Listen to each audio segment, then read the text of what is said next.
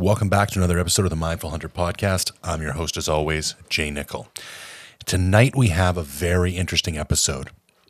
So due to some potential regulatory changes in BC regarding moose and caribou in Region 7B, basically all of the BC podcasts got together and we did one big podcast. And let me get out my little list here and I'll tell you exactly who all jumped in on this thing. So we had the Talk is Sheep Boys from the Wild Sheep Society of British Columbia, the Come Out Heavy podcast, the Silvercore podcast, Corlane Sporting Goods, can't remember the name of his podcast, he'll introduce it, Eat Wild, Focus Hunting, the Journal of Mountain Hunting from Beyond the Kill, and Wilderness Locals. And Ty from Wilderness Locals is the one who organized everything. So this is a really good listen. We tried to do our best to cover the issue without getting dragged off into the weeds and give an unbiased, objective summation of what's going on, what we should be worried about, and what we can do about it. So without further ado, here's the BC Super Podcast. Hope y'all enjoy.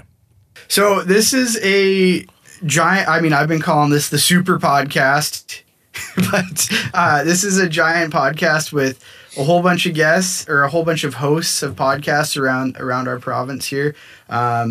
We had started a group chat and had been talking about the proposed regulations in size 7B that are going on right now that have to do with moose and caribou. And basically this is going to be all of us hosts from the different podcasts talking about what we think, and we're kind of trying to show our combined opposition to this proposed bill or proposed regulation, right? So I will throw this thing over to... Actually, let's all go around the room. Let's start with Kevin from Focus, and let's introduce ourselves here. Right on, yeah. Thanks, Ty, for setting us all up. That's awesome, buddy. Good to see all the podcast hosts from BC up. It's pretty awesome. But anyway, Kevin Toy, I got the Focus Hunting podcast. I'm coming at you from Kelowna, BC. Awesome. And then let's do Come Out Heavy Boys. All right. Yeah, thanks for having us on. Devin Gassoff speaking here, Come Out Heavy podcast, and I'm coming at you from South Slocan, BC. And I'm Curtis Gassoff, and I'm co-host of Come Out Heavy podcast, and I'm coming at you from Quesnel, BC. Wicked. Then Jay? Yeah, Jay Nickel, host of the Mindful Hunter at Vancouver, BC. Then we got Nolan. Hey, I'm Nolan. I'm in North Vancouver here, and I co-host the Beyond the Kill podcast. Then we got Kyle and Greg. Yeah, thanks, Ty. Kyle Stelter, Talk is Sheep, podcast for Wild Sheep BC, and I'm in Victoria. Hey, Greg Rensmeg, actually the only one here not a podcast host. Secretary for the Wild Sheep Society of BC and the chair of the Government Engagement Committee, so I'm the one clogging up all your feeds lately. There you go. And then Dylan.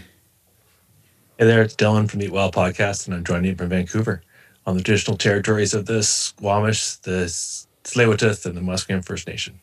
There you go. And then Aaron. Hey everybody, it's Aaron. I feel like I'm coming from way up north compared to all of you. I'm representing straight out of Dawson Creek in northern British Columbia, and I've got coming from Corlane Sporting Goods and Hunt Hard Talk Free podcast. And then Travis. So I see you saved the best for last here. Well, I think I was going last, so yes. Hi, thanks for having me on the podcast. Travis Bader, host of the Silvercore podcast. Right on. And then me, I'm Tyler from the Wilderness Locals podcast. So, and then I will turn the floor over to Jay here, and we'll get this conversation going.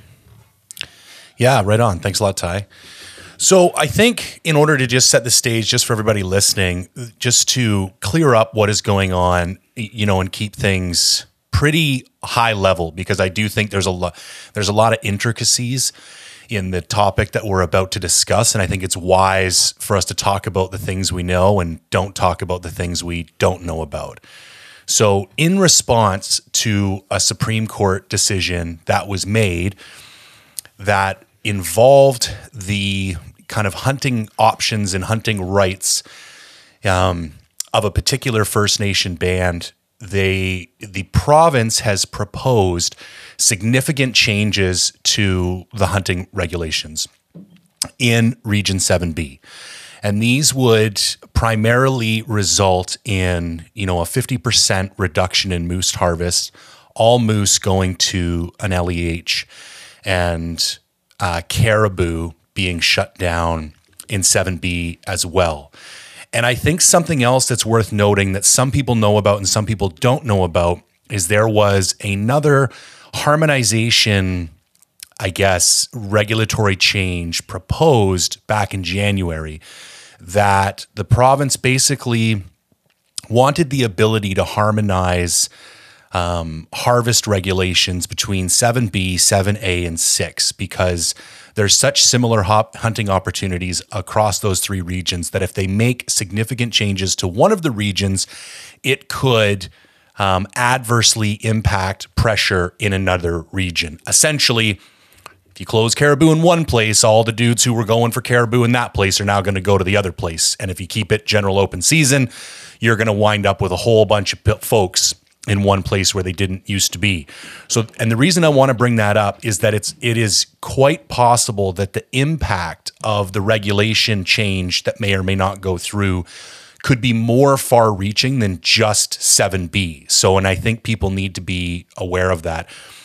The other thing, before I pass this off, that I think is important to know is that some people are under the misguided notion that these regulatory changes happen by some kind of referendum or vote. Like what I've heard from a lot of people, especially people across the border, is like, oh yeah, you guys lost that grizzly thing due to a vote.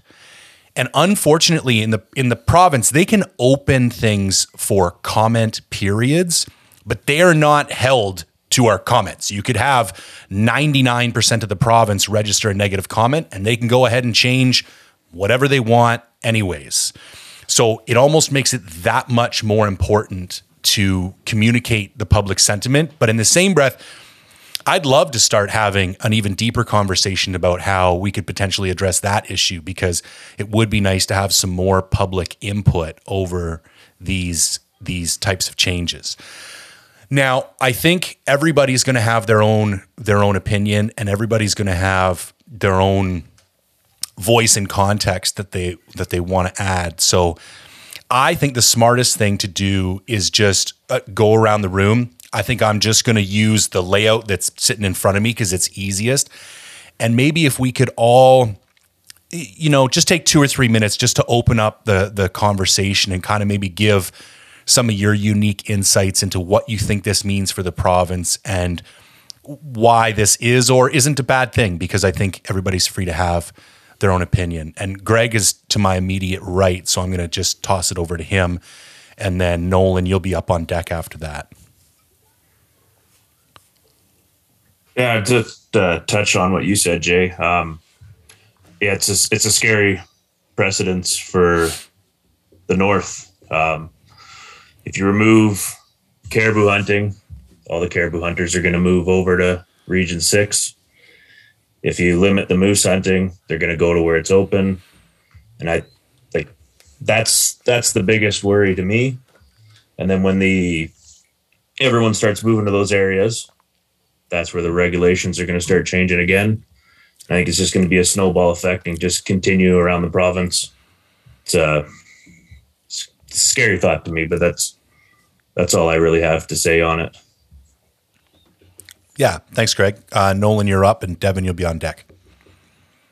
Yeah, I think, for me, I think it's more of a far-reaching concern than just our hunter opportunity. And I don't know, maybe this isn't the most popular view on it, but I think what's more concerning than that is sort of what our government is doing is they're showing us that there's a lack of commitment to wildlife management, and there's a lack of commitment to conservation, and there's a lack of commitment to the Indigenous communities. And so I think what we need to be focusing on is not necessarily the message that we're losing hunter opportunity, because I don't think that really resonates throughout the rest of the province or even the rest of Canada. For a lot of people, that's seen as a very singular issue. And then there's a lot of people, particularly in the city, that they're not going to grasp it. They're not going to engage in it. There's enough stuff going on in their lives that it's not a strong enough message. And I think, beyond just losing, opportunity on moose and then having that span into pressure elsewhere and on caribou, I think it's very troubling for us to watch this happen within the province, because what it's showing us is that, we can fight amongst ourselves, whether that's against the outfitters or whatever, or saying to the government, we need more opportunity. But at the end of the day, if we don't stand up for the actual environment itself and push back against industry and that kind of resource extraction that's unsustainable, I don't think we're going to have any wildlife left to be, basically fighting over. Yeah, thanks, Nolan. Well put. I'll toss it over to you, Devin, and Kevin, you're on deck. Yeah, I mean, to kind of build on what Nolan's talking about, and it kind of goes without saying with most of us, and I think most people that are as passionate, we fight about everything. Like, we fight for all of this, right? Like, all of us sitting here, there's not one of you, and there's a whole handful of other guys, like Tanner from Frontiersman's a great advocate for this. Like, we have all these things, and we always care, but we have guys that are like, well, I've never even been to Region 7. And I think that's like the number one thing that I try to drive home, because I'm down here in Region 4. I grew up in Region 5. And you got to remember that if they don't care about that, they're going to easily move into the next one. We've talked about the Region 4 LEH, the sheep. That one too is the same incidents. What else is next? Like, what's going to be the next closure that we just don't see, that they're already making these deals? They already see an opportunity to do this again. And I think that's the big one that I've been trying to wrap my head around, and also just pass off as much to people who are asking and friends and what my thoughts are on it. I mean, that's kind of my broad thought on the whole process, and holding the government accountable is number one. Whether or not this decision has any science that can back it, which we're not seeing, that's just holding them really accountable for these decisions and why they're making them. I mean, that's my first thoughts on it. Yeah, thanks, Devin. Kevin, I'll throw it to you, and Kyle, you're up next. Yeah, this issue is definitely multifaceted, and I think Nolan he hit the nail on the head there, and so did Greg and Devin. I mean, what you touched on there, Jay. The issue of Region 7, 7A, 7B, Region 6. All following the same path. That's just, I grew up in Region 6. I hunted Region 6. That's where I started hunting. And to think that, moose might be in jeopardy in Region 6 is something that, I don't think the guys sitting in Region 6, to follow up what Dev said there, I don't think the guys in Region 6 realize that, realize the severity of what's really going on here. So, yeah, I think it's deep, it's multifaceted, and it's you could sit here and say, oh, it's getting taken away from hunters. It's give when other people can have the same rights, but I mean, it's by design by the government. I mean, the government's the one that's not putting the resources into wildlife management. They're not doing their homework. And I think if we're not careful here, it's really going to affect us all. Yeah, thanks, Kevin. All right, Kyle and Dylan, you're on deck. Thanks, Jay. The thing that really gets me fired up about this is, when is the government going to make wildlife a priority? And I just feel that time and time again, we're seeing wildlife as a bargaining chip for a number of issues and this is a classic example, and we'll dive into that a little later, I think, on why this is happening. I don't think this has anything to do with hunting seasons or regulations, or it's about, is wildlife a priority? And we have to ask ourselves, is seeing wildlife on the landscape a priority? And if it is, we actually have to treat it like it is, instead of a bargaining chip, and that it's going to be used for resource extraction or And, we're the Wild Sheep Society BC, so we advocate for wild sheep, obviously, but we care about all wildlife. And this is a moose issue. This is a caribou issue. But last week, it was a bighorn issue in Region 4. And where's it going to be next week? So, that's my big concern is when does wildlife matter? And when are we going to start focusing on the root cause of diminishing wildlife populations and start focusing on that instead of just saying, you can't hunt there, you can't do this or can't do that. So that's my craw. Thanks, Kyle. Okay, Dylan, you're up, and Aaron, you're on deck.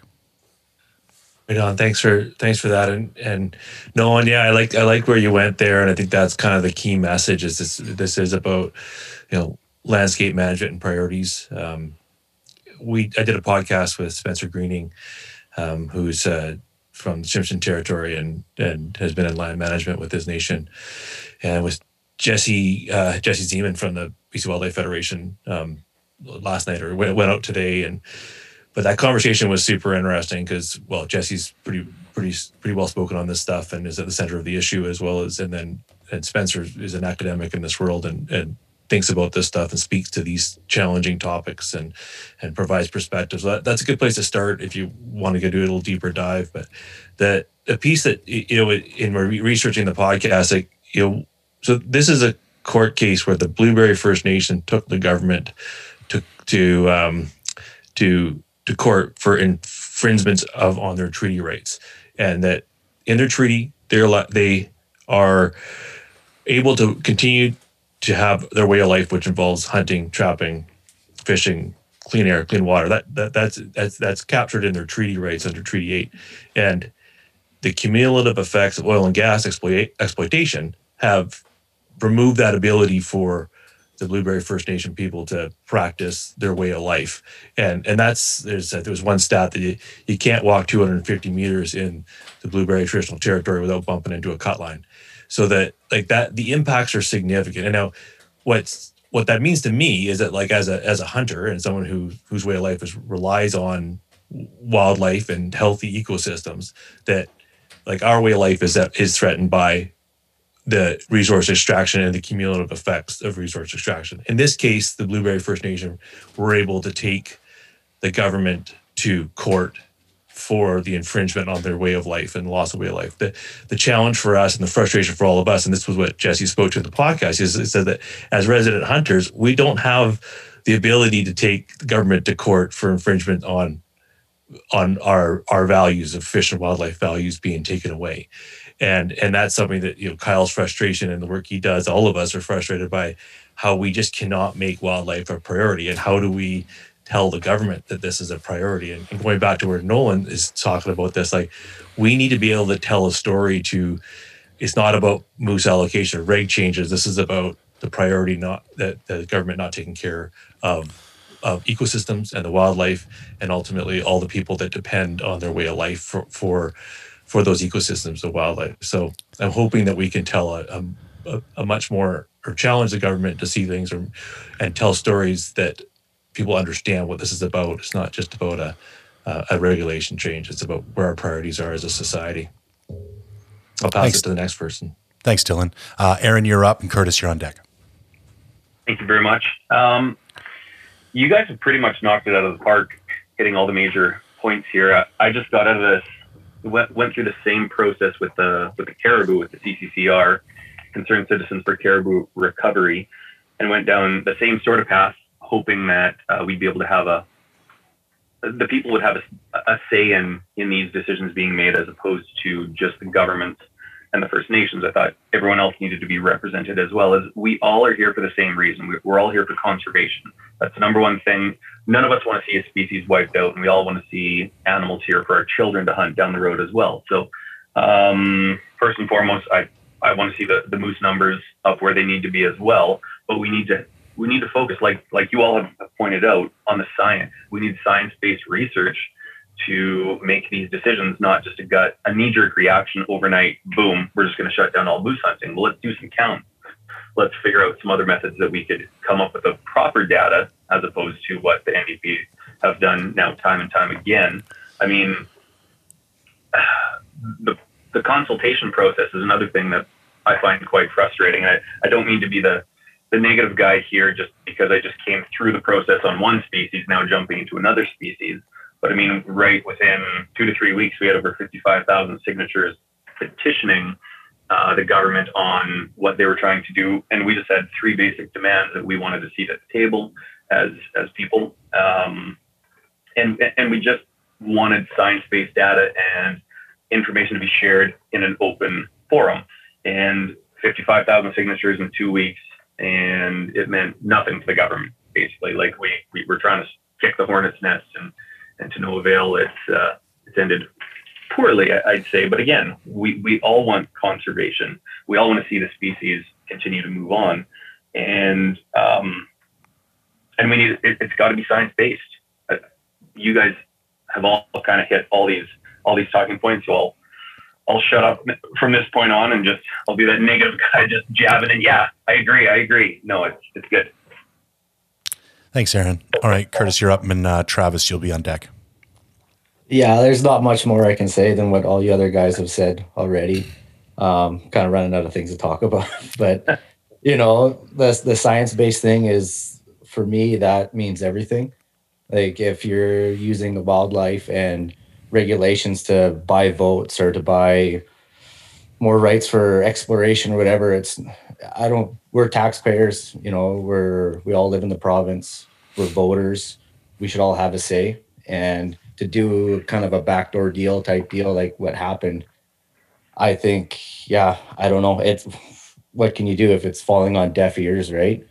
We could send the truckers to Victoria, but I don't know if that's going to make any difference. But it's frustrating being a resident hunter, and the grizzly bear thing. I talk about that still, and I heard it before it was happening, and when it happened, so many people were just in awe. Like, I can't believe they did that. Well, it starts there where it doesn't ever end. Once they take one thing, it's going to go to the next thing, and then it's going to go to the next animal. And I would like to see more information behind it. Like, if you're going to close it down and go to LEH, well, what are the numbers behind that? Like, if they're going to give out 10,000 draws or something like that, well, then your odds are pretty good. If you want to hunt that area, maybe you'll get a draw. But where's the information behind all this? I haven't seen it.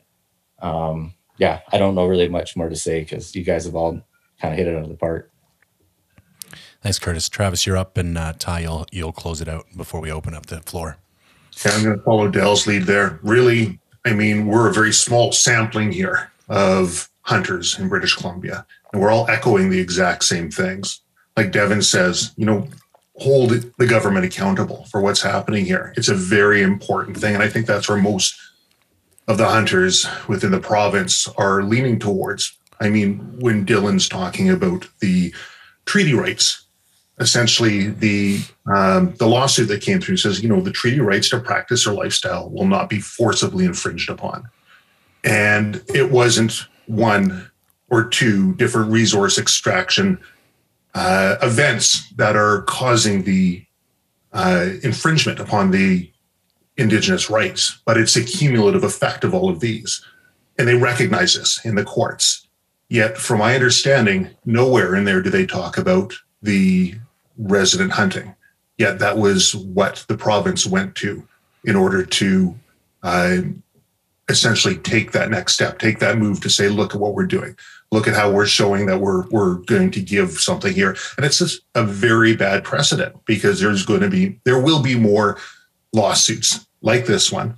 And there will very likely be similar results as we go through. And if we don't look at the science when we're making our decisions now, and we make poor decisions as we move forward, it's just that much easier to make the same poor decisions as we keep moving. So there is a need to take a very scientific look and a very reasoned look at why our decisions that we're making now, which are going to impact everybody and impact the wildlife, which impacts everybody, are being made. That's essentially echoing what everyone else here has said. Yeah, thanks, Travis. Over to you, Ty. There's two major things that I've realized in the past, 5 or 6 days. What are we at here? I think we're 6 days into this. The first thing is that hunters in BC, resident hunters as a group, there's 110,000 of us, and we cannot show up. We just don't show up. Like, we've banged on every door, shaken every tree, and I mean, I would be shocked if there's more than 2,000 signatures or opposes on this thing right now, which is just shocking to me, because it's like we have this social obligation as hunters to be conservationists, and like, I mean, you guys know from chatting with me privately and stuff that I started hunting as an adult. And when you start hunting as an adult, you go through this whole thing of everybody around you wants to know why you're hunting. Why are you doing this thing? You're going to go out and shoot an animal? It's this whole snowballing thing. And because of it, you get all these built-in answers, right? You're like, well, you have to explain conservation to every single person you've known your entire life that doesn't understand why you do this thing. So like when this stuff comes up, you look at it, right? You look at these proposed regulations and you go, there's no science here. There's nothing to back this stuff up, right?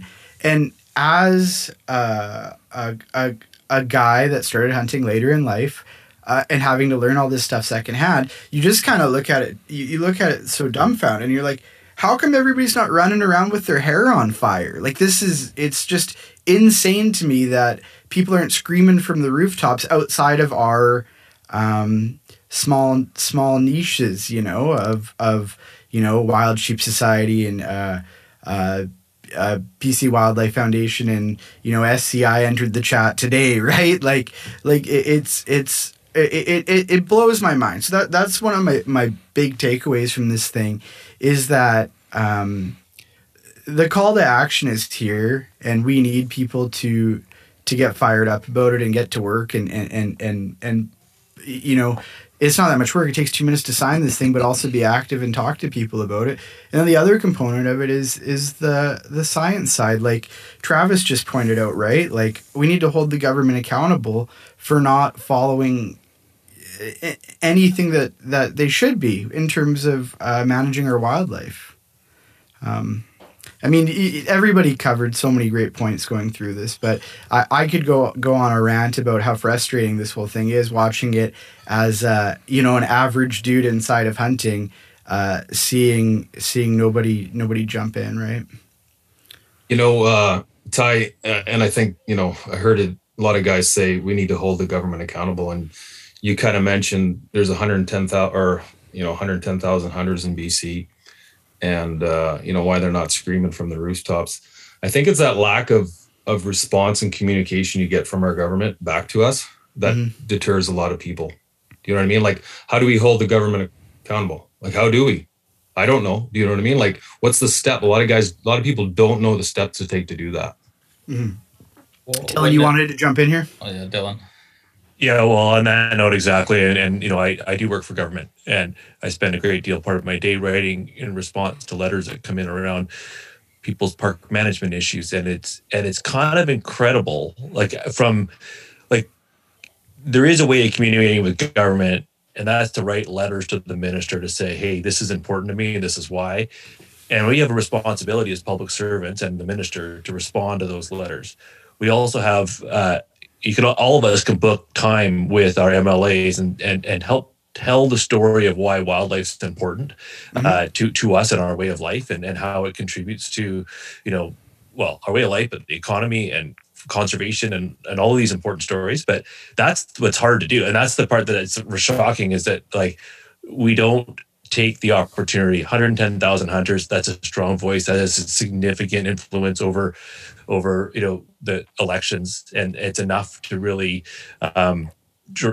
to drive an agenda at a political level. If we're taking those grassroots steps to write letters, influence our politicians, and meet with them, it's remarkable how much influence that has politically. And most of us are either don't know the steps, as Focus Podcast suggested there, and I think that's true. And it's also intimidating, but it's something that Jesse Zeman speaks really well to. He's like, these are just normal people, these politicians, and they're just trying to help, most of them. And they just don't know and they will follow the best story that, makes sense to them. And we can help them tell a good story and influence them. And I think that's quite possible. And they're just normal people trying to do a good job. And it's a hard job.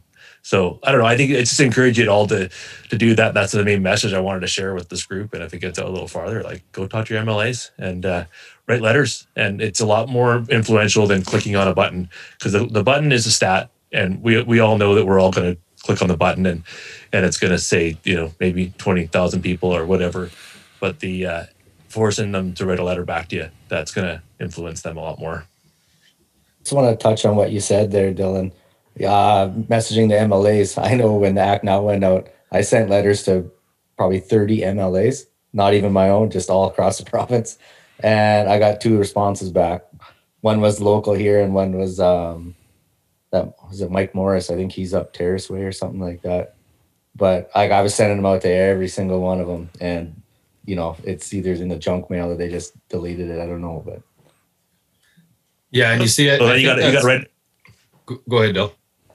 No, I mean there's a responsibility for government to write back to you, and if they don't write back to you right again, then they're responsible. They have to. It's part of the democratic process, right? So I encourage you to. I mean, and even 2 responses, that was influence, right? And those folks are doing their best to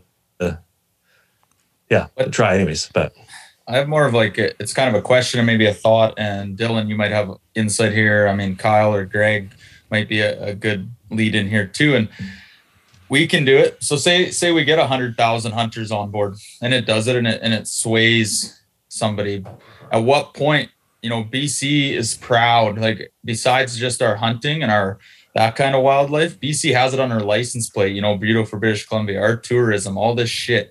Everything that we stand for in BC, we're proud of our wildlife and our wild lands and our wild places. And you know what? I think it's Katrine Conroy right now. She's our wildlife minister or whatever she is. At what point do we need another position that actually, and maybe this is that stewardship or that committee, but when there's an actual member that this is what they do, this is the full-time job, the funding's finally there, and someone takes care of this as a full-time job and not a secondhand job. Is there any insight to that, or is there any answers to those types of questions? Would that be more like a lobbyist?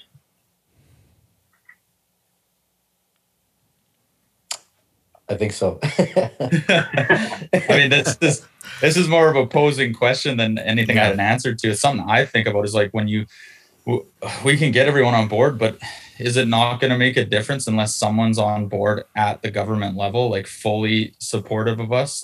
We get to vote them in, or the government votes in. There's another minister, another position to be filled. Is that not the case?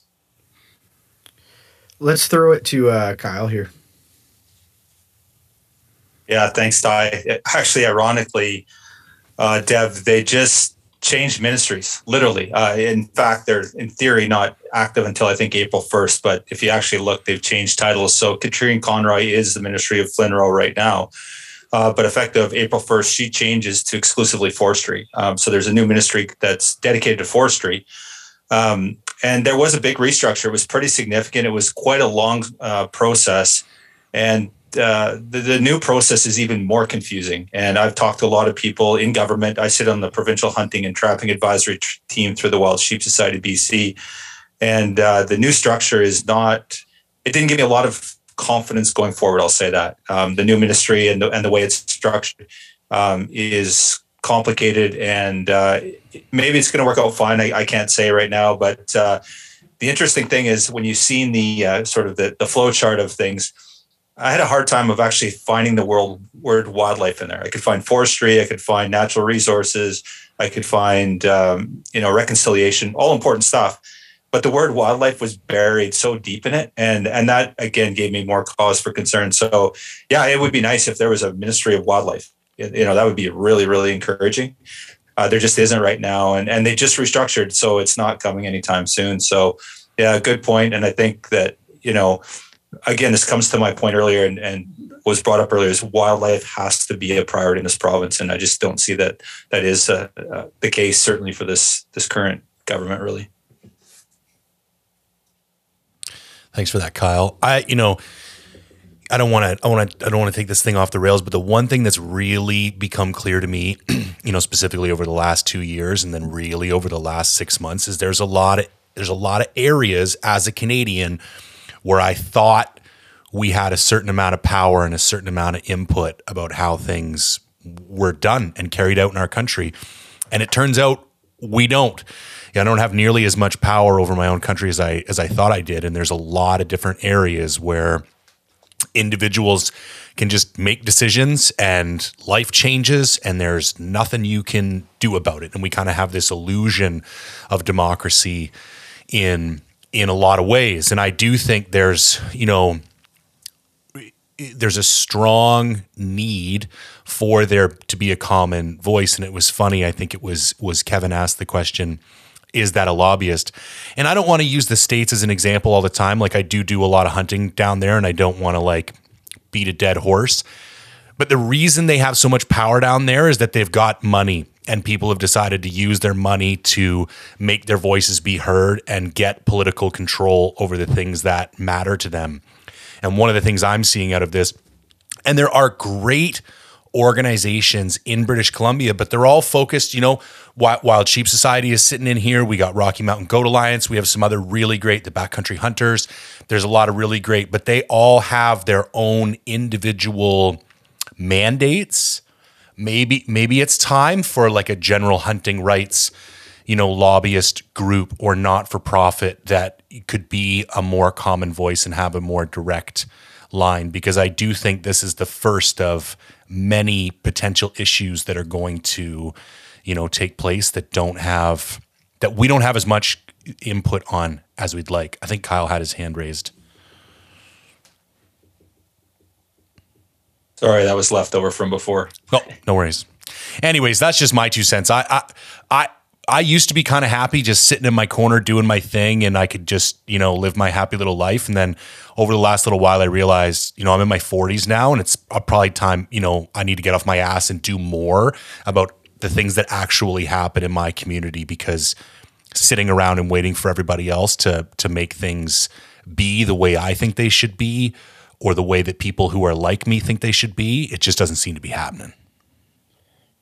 So sorry, go ahead. No, you go ahead. Go ahead, Chris. Oh, I was just going to say that, like what Jay was saying there, I think you need that spearhead, right? Everyone kind of unify underneath one banner. I don't know how that all sorts out between all the different Wild Sheep Society and Rocky Mountain Goat and all the other societies there is out there. I know there's lots, but I do think that is something that we need in BC. And I think you need a front man. You need a face of the organization that kind of blankets over top of all the other organizations. And you're going to have to draw funds because you're going to have to pay somebody to be in there like a lobbyist to get in there and advocate for us.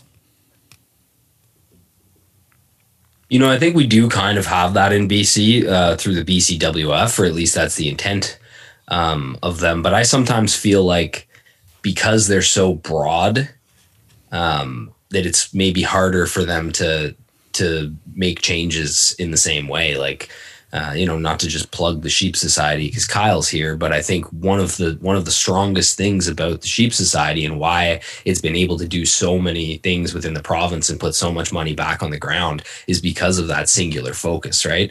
And if you're trying to, sort of capture everybody under one group, there is a lot of difference in how we feel about certain things, and maybe there's people in this room that feel strongly about keeping access open, into the backcountry so that they can drive in if they're less able or something. Whereas for myself, like I'd love to see just about everything gated off so that, to see the roads come back and the environment come back. So I think that's one of the issues that we do constantly deal with in this province.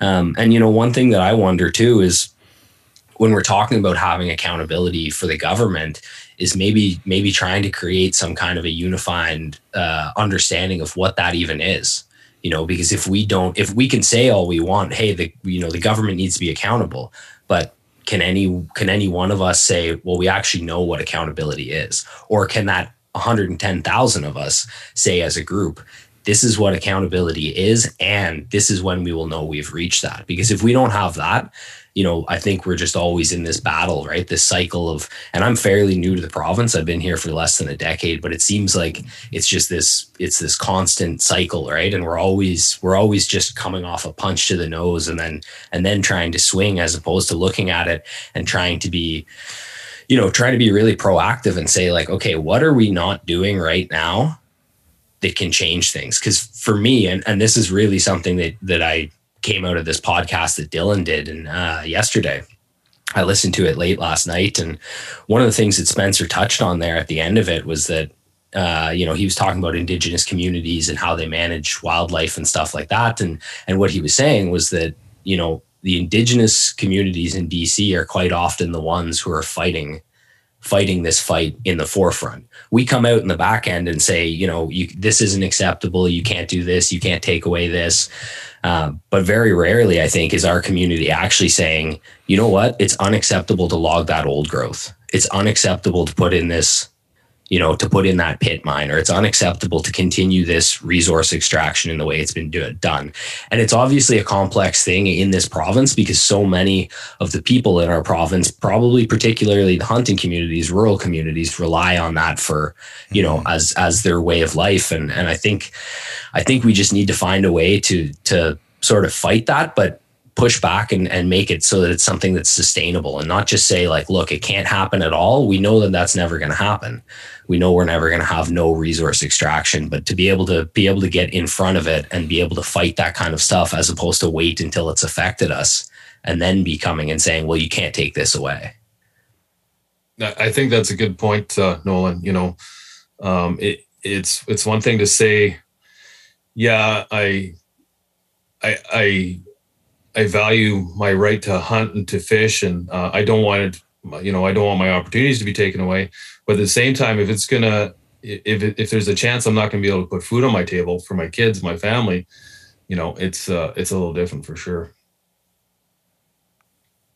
Well, does it kind of go to, like, if you were looking at it, like if you simplified what we needed, could you just say we need someone to hold the government accountable to always have science-based decisions like that?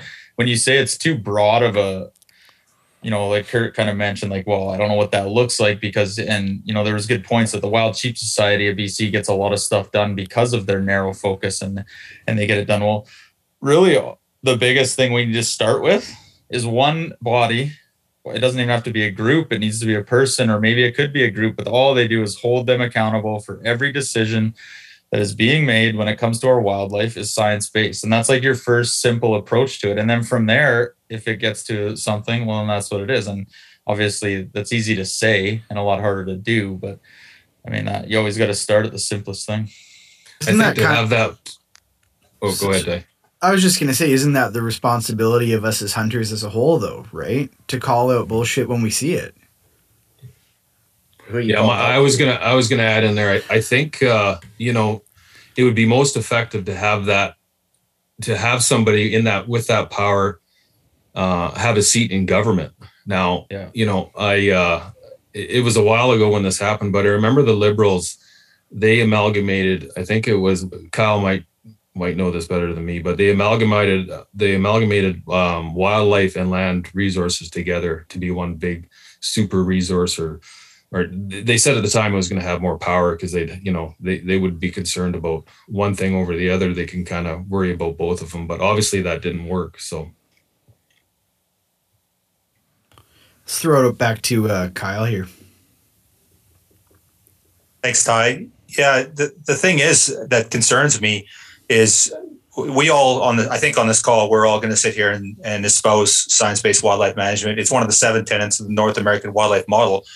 But I can tell you for certainty that there's a lot of people that don't think that way. And there's people that are advocating for the government with voices, a lot of voices that are saying that they don't support that. And there's people that are saying that that model has to change, that it's broken. So I agree, it's really important, but it's not even that they're not following the principles that they're supposed to. They don't even believe in those principles, some of those people. And so they're getting advocated every single day. And the wolf call in Northern BC is one classic example of that, where there's groups out there that are saying wildlife management should not be based on science. It should be based on emotion or opinion. And there's a lot of that. So it's something that, we have to turn our mind to too, that we are a small minority of hunters. Again, that's why all 110,000 of us kind of get our shit together, because there's a lot of people out there that don't believe the same things we do, even just when it comes around to science-based wildlife management. So it has to start there. I saw one today that is kind of a little bit off topic here, but I saw one today that would inform the non-hunting public. I just put it in my story on Instagram. It's hilarious. Somebody sent it to me because they know I'm into elk. This person's a non-hunter. It was like a CBC article about how the Roosevelt elk herd has been spotted for the first time in 100 years since being extirpated by hunters in the area. It's like, it's a transplant herd. There's a legal season on it right now. It's like, it's like, it's our responsibility to educate the public, because there's so much anti-hunting going on all the time in the most, innocuous ways, right? Like a news article. It didn't seem like an anti-hunting news article to the person that sent me it, but then you look at it and you're like, this is complete BS, right? That's what we're working against a lot, right? When you guys say, and this might come from Ty, I got a good new hunting partner, and he's you guys have been referring to as adult onset hunter. And don't say that. Starting later in life, you guys got yourself educated quicker than any of us, and I'm sure Kevin and a bunch of these guys, or anyone. I don't know how late you guys or when you started hunting, but Kurt and I started when we were 10. Or even earlier, shooting grouse. And you guys got yourself educated quicker, and I would actually say better than most of us traditional, grow up hunting in BC type guys. And what I mean by that is, you just said it's our job to educate the general public on why hunting's valuable and what we do as hunters and conservationists. That has never been taught to us, and it probably should be, is what I'm kind of saying. Is like, there is a ton of hunters in this province that have no idea what that means. Like, what do you mean our parents, we never talked to, and we didn't even consider non-hunters. I mean, we grew up in a community that basically everyone hunted, or at least everyone we talked to and grew up with hunted. So that alone, just being like a topic of, we need to educate the non, is such a new thing. I know One Campfire's working their hardest to do it.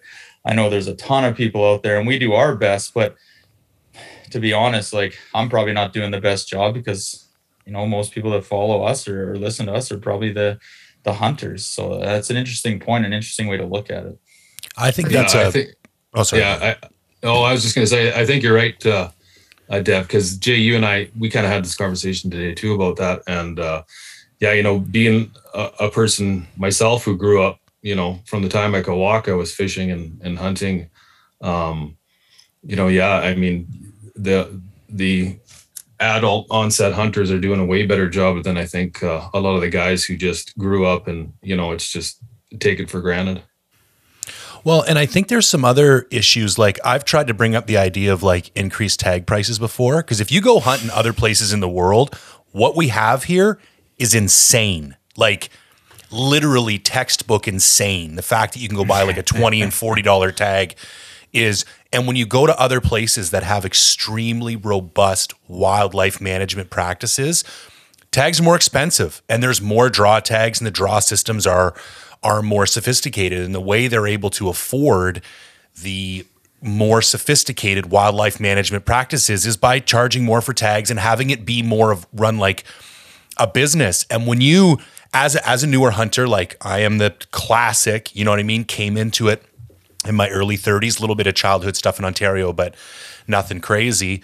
And to me, like, I'm a business consultant for a living. It's what I do. I help people be more efficient. I look around and I'm like, well, it's pretty clear here. We don't have enough coming in to support what we need going out. We need more coming in. And like, you bring that up and, people kind of jump all over you. So I do think we are at a bit of a crossroads where it's like, there's kind of like, we're of two worlds in the hunting industry, not the industry, but as BC hunters, we kind of have this newer generation that doesn't have the experience, doesn't have the history in the area, but maybe is a little more open to doing things differently and being a louder voice. And then we kind of have the backbone of BC, the people who, when you run up to Muskwa, they've got family camps and they're like the history and the tradition. And like, that's what hunting in BC has been. But there's also a bit of a sense of entitlement there where they think this is ours. It's always been ours and it's always going to stay like that.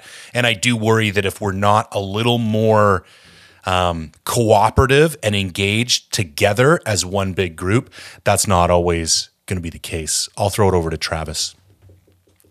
You know, a lot of really good points here. I mean, we've got, 110,000 hunters in the province of British Columbia, of a province that has over 5 million residents in here. Trying to get that 110 to operate in the same direction, we all know it's not going to happen.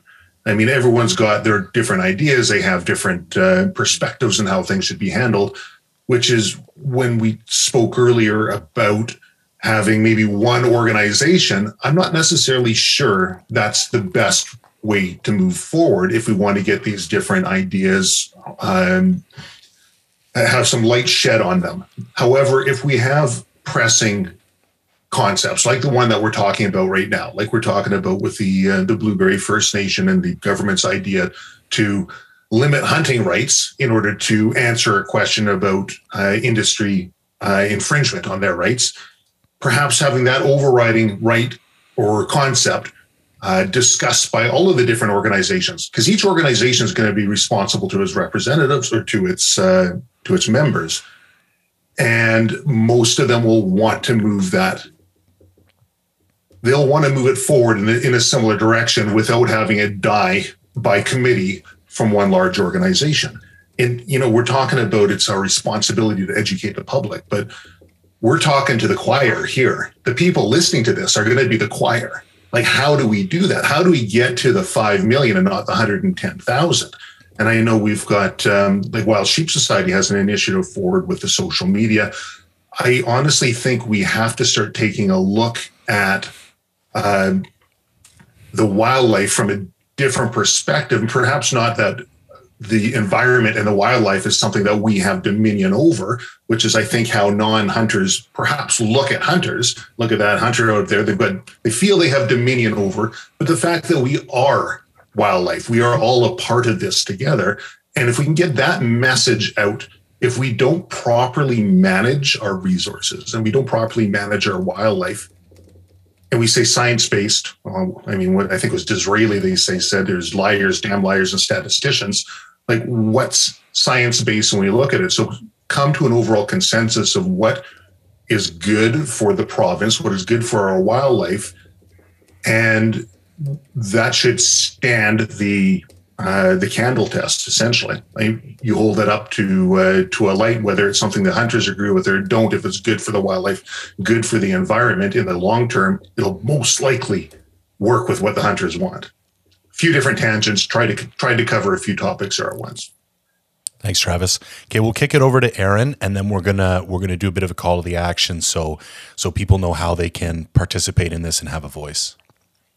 As someone living up in Region 7, the one thing that we really notice here that hasn't really been touched on in this discussion yet is this has reached far beyond just hunting up here, that we've seen all natural resources, all permitting has been shut down. So a good chunk of my clientele, my customer base, are, I'm not going to say unemployed, but they see the taps being turned off in all the resource sectors up here. And so there's, as much as this is affecting hunting, it's affecting ways of life, which also then affects our industries and everything like that as well, because there's everything's being turned off. So it's not just affecting the hunts. You probably don't see it in the other regions so much, but we're an oil and gas rich and logging rich and mining rich community up here in Region 7, and all permits have been put on hold for 2 years. So any permits that weren't currently already issued have been shut off. There will be no more permits for the next couple of years, which will be devastating for the region. So it does go beyond just the hunters are the only ones being affected in this, so that it's really devastating our whole economy as well. Thanks, Aaron. Okay, so I just want to read, there was a great email that actually I ended up getting by way of another individual that came out from Barrie James, who's the resource manager for Mackenzie District. And he does a good job of kind of like wrapping up the impact of this in 5 points. And before we share a call to action, I'm just going to reiterate these 5 points so we kind of refresh the context of what we're talking about here. So Justice Burke, who was the individual who made the call about this infringement, which is what started this whole snowball, noted the following: BC has unjustifiably infringed upon the Blueberry First Nations treaty rights as a result of cumulative effects of authorizing industrial activities. And that is a court decision, so that's not up for debate. 2, BC may not continue to authorize activities that breach the promises in the treaty. That's what Aaron was just talking about the permit freeze. And BC chose not to appeal this court decision. At this stage, number 3, at this stage, we have no ability to assess the impact that hunting authorizations may have on First Nations rights to hunt. And this goes to what, Devin keeps driving home. There is no data that supports this at this point. May be true, may not be true. We don't know. Number 4, hunting is one of the most important matters for all Treaty 8 nations, and it's important to address impacts to those rights. And I don't think any of us would argue that point. It's how we address those rights that we want to participate in that conversation. And finally, as a result, the interim measure that is proposed would be a 2-year plan to reduce moose hunting by 50%, close caribou, and start a path to co-management with Treaty 8 First Nations. And then it gets really messy as to like what co-management could be and all that kind of stuff. And I don't want to get us any further into the weeds, but that's the general context of what we kind of branched out into some larger topics. So let's bring it back into what's actually in front of us right now. And that's these proposed regulatory changes in 7B. I'm going to throw it over to Greg. Perhaps you could let everybody know how what the Wild Sheep Society's Act Now campaign is and how people can participate in that. Absolutely. Thanks, guys. So if you go to our website, www.wildsheepsociety.com, and then /Act Now, we have a 4-step process there to assist in pushing.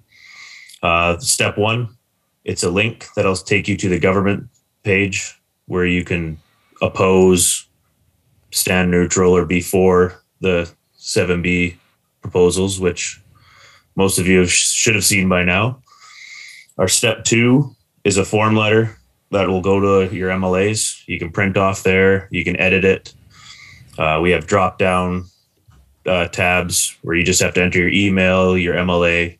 It's very simple, and it's dedicated to your MLA, so they have to respond. Our step 3, we're asking everybody to actually meet with their MLA, build a relationship, get a rapport with them. That way they'll be more inclined to meet you in the future. And they do have to meet with you. They can't just keep pushing you off. If you keep pushing them, they have to meet with you. And then that's all we got for the Act Now. So that's... Thanks, Greg. I appreciate that. Ty, I'm going to throw it over to you. Perhaps you could share what Howl has done for us and how people can take advantage of that. Yeah. So Charles over at Howl, we chatted right when this first happened, and I threw it over to Greg and Steve at Wild Sheep, and I think Tanner from Frontiersman got involved there too, and got those guys all the info. What Howl does is they basically automate the MLA kind of emailing process, and they basically have this set up now. So there's a form that they have here that you fill out. It's just your first name, last name, email. There's a pre-done letter in here. It's a great letter. And what it does is it actually emails all 86 voting MLAs in the province in one shot. In the last 24 hours, 1,794 emails have gone out. So, I mean, whatever that is times 86, that's a lot of emails. I think our MLAs are just hammered with emails after doing that. So kind of, I think that the next action, I don't know if you want to talk about it, Jay, is actually logging on to the government website and opposing the proposed regulation. Yeah, I will hit that up. So the URL is hyper convoluted, so I'm not even gonna give it here. We'll put it in the show notes, actually. I think all of us should, right? 100%. And I was just gonna note that. But essentially it's the angling, hunting, and trapping engagement website. So also if you just Google that, you will get to it. And what I've been doing is if you just literally Google 7B moose caribou, it's the first thing that comes up on Google. And essentially that is the website where they post potential regulatory changes. And then you have the opportunity to interact directly. You can comment on it, you can support it, you can oppose it. You log into this with your BCE ID, which if you're a hunter, you've already got, no problem. Ty has been doing a phenomenal job on his stories, and even on some of his posts, he's got a little 4 or 5 step process. So on Instagram, Wilderness Locals, you can go to his page, and essentially you log on, scroll down to the bottom, click oppose, and then you have to enter a comment. And what we've been recommending to people is that we would prefer to see a science-based approach to decision-making within the province. And because we don't have data to support this decision, we oppose this decision as it currently, or these proposed regulations as they currently stand. And the last point I would like to make on this is that you do not have to be a resident or a hunter in order to do this. I've made my child a BC ID. I've made my wife a BC ID. I've made my brother a BC ID, and they have all, whether they're aware of it or not, logged in and opposed this thing. So anybody that you're related to, the other thing is I've got hunting buddies that aren't on social media. Like they've just tapped out of this thing. And I've been texting anybody I can think of. And the one guy's like a very dedicated hunter and he had no clue. How would you? They don't email you or send this out. Like it'll, and he was like, oh, shit, I'll get right on it, man. Sorry about that. And I sent him the link and he logged in. So I really want to promote a grassroots approach here. Like hit up friends. It takes 5 minutes. I've got people who follow me in like Pennsylvania and they're sending me messages like, you mean I can go do this right now? I'm like, yeah, man, just go make it. And they take the 5 minutes and they do it because they want to participate and they want to help out. So that's, the really great thing I think that One Campfire does, and I don't think it gets enough love for it, is that we are a minuscule percentage of the population as hunters. And although the recruitment drive is good, we will never recruit enough hunters in order to be a significant element of the population. But what we can do is get the fence sitters, the people who are non-hunters but still respect and appreciate our way of life, to help us and to be our allies in this. And I think that is a much more likely path to becoming that like large segment of a population that has a voice that's loud enough to actually have an impact. So that would be my last call to action, is reach out to your friends and family, ask them to take 5 or 10 minutes out of this day, because we could literally double or triple our impact without having a single new hunter come to the table, just by asking the people who care for us and support us to participate in this struggle with us. Kyle, I'm going to put you in the hot seat, okay? You bet, buddy. Out of all those call to actions, what's the most meaningful? What's the most powerful? It's a trick question. Yeah, I'm not following you. What are you looking for? It's all of them. Do all of them. Oh, yeah. Okay, sorry. Yeah, of course. No, but for sure. But in all seriousness, in your experience, what have you seen make the biggest impact? I think that the key here is, we just got to get our shit together as if we all care about wildlife. I don't think there's anyone out there, and there's 110,000 hunters out there. We all care, and we just kind of get on the same page, and we got to start speaking the same language, and we got to do a better job of engaging everyone. And I think that that's the strength of this group here, right? We've got 10 different podcasts that have 10 different groups of people that they talk to. And I applaud you for putting this together, Ty, because we've got 10 voices saying the same thing. And we all kind of say the same thing, but we never do it at the same time. So, hopefully we can get people on board. And I think the biggest threat to us is just the apathy. There's just not enough people speaking up and standing up for what they really believe in. And that's for healthy wildlife populations in BC. Yeah, absolutely. Closing thoughts, everybody? Should we go around the room, or is Yeah. everybody satisfied? No, I have a closing thought. I actually have I want to play the devil's advocate card, and just a little bit. And this might be a really good response from someone like Aaron and probably Nolan. I know Nolan, you guided, or you still guide. I'm not sure exactly, but so a couple of comments that we've heard through friends, guides, residents of 7B, whatever. They're almost in support of it. Okay. They're not in support of how the government's handling it, but they're in support of potentially having some kind of LEH in to maybe better moose management up there. So devil's advocate side of it is that actually something that needs to be considered? I know the guides have talked about it a little bit. It's not just residents. So maybe Aaron, have you heard of any of this, or is this something that you think is legitimate? My honest opinion is LEH isn't the only method to manage these sorts of things. I mean, we could go back to something, I don't remember how many years ago it was, but like with sheep hunting, where it was, if you successfully harvested a creature, boom, you're shut down for the next 3 years or 2 years or whatever that could look like. And I mean, anyone can go out and buy a tag this year and go out and hunt moose. And if you harvest one, then I'm chasing out next year or deer the following year. There's other things that we could be doing instead of just boom, shutting it all down as LEH only. And I think we should be exploring those other options as well. But we need to know what numbers are. When we say a 50% decline in the moose kill or harvest or hunt, what does that actually mean when we look at the cold hard numbers? So, I mean, you can go out 5 minutes from town here in Dawson and see very large herds of moose right now. From what I see in my backyard, now don't come chasing critters in my backyard this season just because I'm throwing this out there. The numbers are not drastically down on moose in this region, period. Is there a lot more added pressure lately? Yes. Has industry drastically affected it? Yeah. Stewart Lake area used to be the thickest moose population in the world.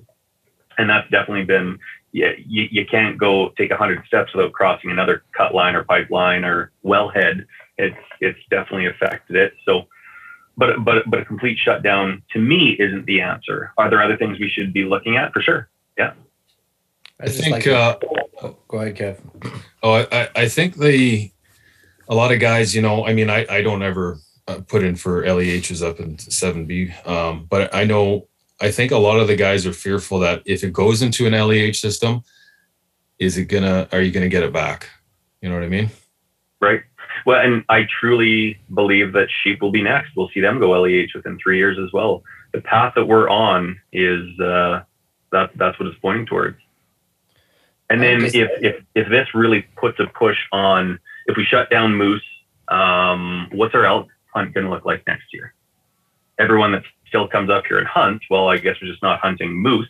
We're all going to hunt elk. So then you'll see their numbers drop, and in the next couple of years, boom, they'll go LEH as well.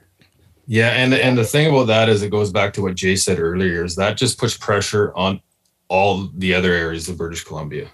Yeah. So if I could touch on that, Devin, I do still guide. I spend basically the first week of July through the middle of October every year in northern BC in 7B. And, I'm very fortunate to work where I do. We don't really see a lot of resident pressure, and certainly for moose, it's kind of limited. We're all horseback, and there isn't a lot of lakes where we are. So where that pressure comes in is very concentrated, and it's actually not. We just don't hunt those areas, right? It's easy for us to hop on a pony and ride 30K into the mountains and never see anyone else. But I've heard some of that same sentiment passed around, not from actual guides, but sort of this idea from some resident hunters that maybe guides do support that. And obviously I can't speak for the GOABC or every guide in the province, but there's a lot of outfitters that could stand to lose everything on this. We're very fortunate. We're in a sheep rich environment, relatively speaking. Certainly not as many sheep as some other areas. But if you look at that, from my understanding of it, what they're looking at doing is basically giving every outfitter something like 4 moose each on an allocation. And so if you're an outfit like Stone Mountain, say, that has, an annual allocation of, say, around 15, 16 stone sheep, you're going to be okay. Like, you just dial back, you don't run horses for moose, and you dial back your moose hunts and stuff like that. And sure, it hurts, but you're already doing enough revenue in sheep hunts that it's going to be fine, especially with the trajectory that sheep are going to. But if you look at other areas like, say, the Bessa, which would have something like maybe 3 sheep a year, it's going to be hard for folks like that to make ends meet, when they only have 3 sheep to hunt, and then the rest of their season is like moose, caribou, and elk as well. So I do think it is a little bit, I don't necessarily agree that guides are out there or outfitters are out there saying, yeah, this is going to be a great thing. I think that is one of the issues within the province that I've seen as both a resident and a guide, is that we seem to spend so much time as residents fighting about who has a bigger piece of the pie that we're really taken away from looking at how much pie is left. When we focus on that, instead of focusing on pushing the government to manage wildlife with science and to make sure that, as Kyle said and others have said here, that wildlife is actually an important thing in this province. Like, to me, that is the number one, beyond what opportunity we have. It doesn't matter how much we fight about who has more opportunity when we just continue to watch these things happen, right? And time again, we've seen that it's not about science. It's not about actually, it's not that there's a moose decline and that they're restricting this, or, even with the bighorn sheep in Region 4, right? Like, we need to be holding our government accountable in some way, or trying to push towards saying, like, look, putting things on LEH is not enough. There needs to be a commitment to wildlife. There needs to be a commitment to rehabilitation. I think too, as well, like, again, to plug the Sheep Society, it's a great opportunity for people beyond just, signing these Act Now campaigns or the Howl stuff. Like, find these organizations within the province that put money back on the ground and support them in any way you can, right? Like, if you can give $10 or $1,000 or whatever it is, like, there's ways to do that. There's, the Habitat, the Nature Trust Foundation, Habitat Conservation Trust Foundation, they're charitable. The Sheep Society now has a charitable branch to it. Like, if there's people looking for ways to, save on tax dollars or whatever and really make a difference, I think we also need to be advocates and put our money back into this with the organizations that really do move the needle. Absolutely, Nolan. One of the things I do just want to touch on before we kind of wrap this thing up is, when I talk to people outside of our hunting sphere, right, the first thing they ask me is, do we need to shut down the caribou hunt? Like, are they hurting? Do we need to cut the amount of moose tags in half? And to kind of speak a little bit to the point that you just brought up, Nolan, is like, I think a lot of us, we get so busy worrying about our piece of the pie, we don't know how much pie is left, right? So Jay and I have been sharing our obsessive compulsive notes, for a week here, and I'll throw it over to Jay. He's kind of got our kind of moose and caribou stuff that we've been compiling here. I know it came up earlier in this podcast, and we kind of moved away from it, but I'd like to just kind of give the audience a scope of sort of where we're at right now, if you want to let her rip, Jay. Absolutely. Thanks, Ty. Okay, so the current population estimate is 60,637. Now, a sustainable harvest for moose. That's for moose, yeah. Yeah, for moose. And a sustainable harvest for moose would be 5 to 10% of that population. And if you had wolf control in those zones, you could go up as high as 15 to 20%. There's currently wolf control for caribou recovery in 12 different management units. So to put some numbers to that, a sustainable moose harvest would be somewhere between 4,800 and 7,500 in the Peace region. Currently, the government is proposing limiting the harvest to 635 animals, which is about 10% of what an arguably sustainable harvest target would be. So there's currently, as we've all discussed, no scientific support to close caribou hunting or reduce the model hunter harvest by 50% net loss. And just to put some actual like meat to those numbers, if we wanted to reduce the hunter harvest by 50%, you would need to have up to a 70 to 80% reduction in hunters. That would result in a 75 to 85% reduction in hunter days. And the potential economic impact to the region by not having those bodies up there hunting those days is estimated to be somewhere between $14 and $16 million to those regions. And for anybody who's been up there, there's whole communities that like don't see a whole lot of action. And really, there's probably entire hotels that only exist because of the money that they're able to make during hunt season. So we just wanted to put, those are numbers that we don't, that we do feel pretty comfortable sharing. And so I don't think it's a stretch that this is a pretty aggressive over response. So. Do we know how many animals were harvested this year or in the last season? How many moose? Yeah, I think it was around 1,300, was it not? Like 1,280 or something? I wish Dylan was still on the line because Jesse from BCWF actually did have that data on their podcast. It's less than 2%. Hunter harvest for moose in 7B is less than 2% success rate. It's insane. Yeah. And I think that's the number that I shared, like, because they want 50% less. And the way we come up with that being 635 animals is 50% of what they took last year. So I think there was approximately 1,270 moose taken in 7B. I got to look that up to confirm it, but that's my understanding of what went on. We're literally talking about less than 1,300 moose here that were taken, and that's the number that they want to cut in half. To me, that's what we really need to push out there to the masses. These are the numbers. It's come at them with cold, hard facts. This is where we're sitting. Yeah. So I think we've done a good job of getting everything out there. I'm probably not good to just kind of keep beating the same points. I think if anybody's got a burning desire to get something else out there, we'll kind of open the floor. But other than that, I want to reiterate real quick, Wild Sheep Society of BC, Act Now campaign, go there, follow it. Howl for wildlife, howl.org. You can go there and hit up all 86 MLAs in a couple clicks of a mouse. And then the trapping, angling, and hunting website where you can directly register your opposition. So there's 3 different kind of courses of action. And then the 4th would be booking appointments directly with MLAs and getting friends and family support on board. So before we kill this thing, I want to thank everybody for coming online here and taking the time out of everybody's busy schedule. I know everybody has families and lives, and this is just so important to all of us. I think it was great to have everybody on board, and it's always good to chat with everybody here. So I really appreciate it, guys. Thank you for putting it together. Thank you. Thanks, guys.